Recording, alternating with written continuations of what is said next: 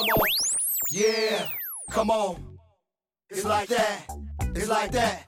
Hello and welcome to my young, loyal listeners of Teen Bible Study Taught in 10 Minutes. So what do you know? Word on the go. This podcast is brought to you by and produced by Real Time with the Bennetts, where real talk happens all the time. I'm your host, Minister Bennett, of today's episode, and my co-host is the lovely Sister Bennett, as my husband affectionately calls me. Thank you for allowing and trusting us to be a part of your Christian walk. In this week's episode, we will be discussing created for a purpose as teens, according to God's Word. This lesson is not tied to the previous or next series. It is a one-off lesson, but timely for a time such as this. It sets up the next series quite nicely. Yeah. That's right. Come on. We're back live in P&T Podcast Studio for another great lesson for another week. So let's get right down to it. The world and the biblical meaning of purpose. The reason for which something is done or created or for which something exists. We can find the meaning biblically in Jeremiah chapter 1, verses 4 through 5. The word of the Lord came to me saying, "Before I formed you in the womb, I knew you, before you were born. I set you apart. I appointed you as a prophet to the nations."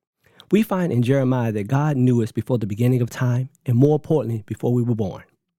This is significant because purpose requires a plan to fulfill it. You can rest assured God has a plan for you. Yes, you, my young loyal listener. He requires your commitment to Him to fulfill the purpose and plan He has designed specifically for you. This lesson on purpose is a perfect segue or bridge between the previous series that dealt with your emotions and the next series dealing with discipleship. In order for us, you, to walk in your purpose, you must be able to keep your emotions in check and under control. God can't make use of any of us if we constantly let or allow our emotions to get the best of us. This emotional imbalance causes us to lose focus and be distracted from the purpose God has designed us for. Okay, let me address the elephant in the room. I'm not saying you should be numb to what you feel and not allow your emotions to strengthen your relationships. Emotions are good as long as they are kept in perspective. 1 Samuel chapter 3, verses 4 through 10. I got to read it all, okay? Then the Lord called Samuel. Samuel answered, "Here I am." And he ran to Eli and said, "Here I am, you called me." But Eli said, "I did not call. Go back and lie down." So he went and lay down. Again the Lord called Samuel. And Samuel got up and went to Eli and said, "Here I am, you called me." "My son," Eli said, "I did not call you. Go back and lie down." Now Samuel did not yet know the Lord. The word of the Lord had not yet been revealed to him. A third time the Lord called Samuel. And Samuel got up and went to Eli and said, "Here I am, you called me." Then Eli realized that the Lord was calling the boy.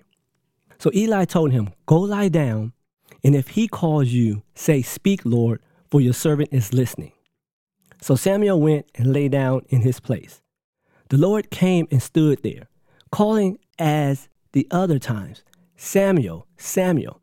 Then Samuel said, "Speak, your servant is listening." This scripture is amazing, as well as powerful. Can any of you say that you have had this type of experience with God? If not, don't worry, your day is coming. The voice of the Lord will be as clear as someone standing next to you. Don't rush, but be ready. God is doing a great work in you and getting you ready for your ultimate purpose. There are a lot of little things God has you doing now to mature your gifts for His purpose. Embrace the call as Samuel did once he knew he was actually being called. Stand proud when that voice is audibly clear and declare, "Here I am, Lord. Speak. Your loving and obedient child is listening and ready." Your obedience and willingness is required to fulfill God's purpose. Be the person your generation and peers need you to be to reach them. Don't go nowhere. We'll be right back after this short break. We are back live in P&T Podcast Studio after that short break. We covered a lot in the earlier segment. It was a lot to cover, a lot to digest. I hope you took the time over that break to digest and meditate on what we talked about. In this particular segment, I want to talk about some practical ways to find our God-created purpose. Let's talk about how you can discover and walk in your God-given purpose. I know this seems all spooky and over the top, but based on your growth and maturity in the Word, God says you're ready to take the next steps, and these aren't baby steps. So buckle your seatbelt and get ready. Number 1, God designed you because God loves you. Never doubt the love God has for you. He accepts you just as you are, problems and all. He handcrafted every aspect of you, from your hair to your brain to your height and so on. You must above all things be comfortable with who you are, never question God's handiwork. Revelations 4:11. You are worthy, our Lord and God, to receive glory and honor and power, for you created all things, and by your will they were created and have their being. Number 2, God created you to be part of God's family. God says seek no further. He knows teens and my young loyal listeners seek acceptance and wanting to belong. God has opened his door for you to walk in and call it home. Don't affiliate or align yourself with people that can distract you from your purpose in God. You were created not just to be believers, but to belong to his family. Ephesians 1-5. Well, Ephesians 1-5, I'm sorry. He predestined us for adoption to sonship through Jesus Christ in accordance with his pleasure and will. Number 3, God created you to be like Christ. Spoiler alert, that's called discipleship. We start that series next week. When reading the Word of God, more specifically the New Testament, Jesus made it clear we will do the works he did and greater. This is only possible if you become more like Jesus each and every day. You have to choose Christ each and every day. You have to deny yourself to become more like Jesus.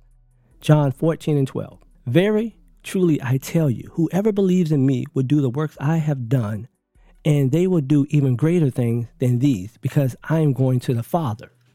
Number 4, God shaped you for service. This is called ministry. Join a ministry in your local church. Share your love of Christ with a friend. Allow God to speak through you to teens like yourselves. Be confident that God created you to do a great work. God would never send you to do something he hasn't equipped you to do. Every Christian, young and old, is created to serve. And that means teens are called to ministry, created for ministry, saved for ministry, and uniquely gifted for ministry. The Bible makes it very clear that every Christian is a minister regardless of their age. Ephesians 2:10. For we are God's masterpiece. He has created us anew in Christ Jesus, so we can do the things he planned for us a long time ago. Number 5, God created you for a mission. Every teen believer needs the ability to minister to believers, and more importantly, a mission to the lost and unbelievers. You have the gift to do both, serving those who love Christ and witness to those who don't know Christ. Here's an idea. Involve your family as you begin a mission in reaching those in your local community for Christ. John 17:18. Father, in the same way that you gave me a mission in the world, I give them a mission in the world also. Hey, let's see what they're rapping about over here in the conversation corner. Hey, Minister Bennett. What y'all rapping about over here?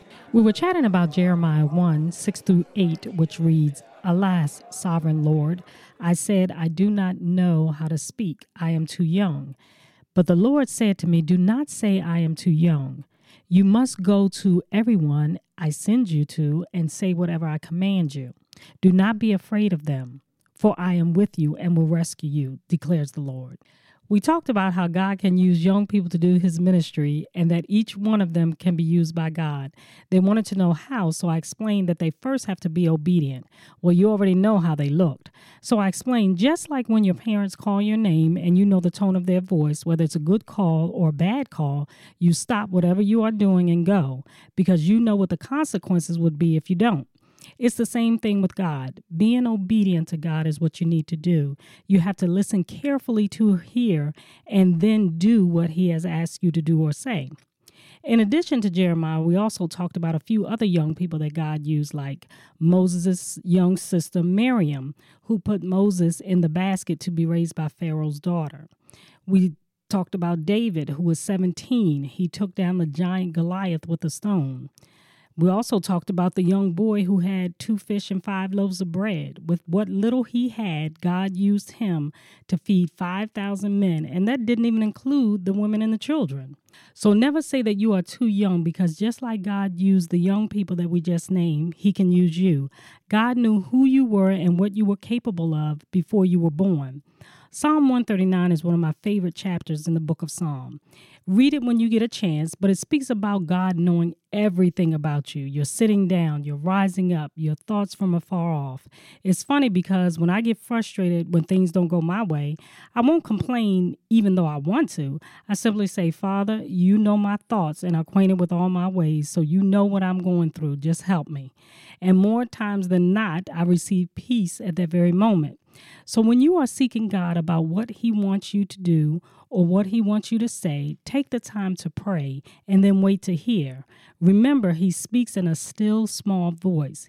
He's waiting on you, and he says, do not be afraid of them, for he is with you and will rescue you. In summary, the importance of knowing you were created for a purpose. Finding purpose is a life journey. God doesn't give all the details at once, nor does he promise it will be easy. Instead, he often provides just enough information to help you move another step down the road. It helps you to trust him as your navigator. As you progress along the road of your life's purpose, pay attention to the road signs he provides along the way and listen to him speak to you. A quote, "The purpose of life is a life of purpose." Robert Byrne. As always, please don't forget to subscribe and share so that you and your friends will get all future notifications when new and exciting episodes are uploaded and posted. Until next time, stay safe and live a life holy and acceptable to God. After all, it's your reasonable service. With a special thank you to LJ Productions for post-production's editing techniques used for this podcast. This podcast was sponsored in part by the Body of Christ Church in Waldorf, Maryland, Pastor Kenneth E. Stewart, its Christian Education Ministry, in association with Real Time with the Bennetts. Or Real Talk, what? You got it. Happens all the time. Yeah, it's like that.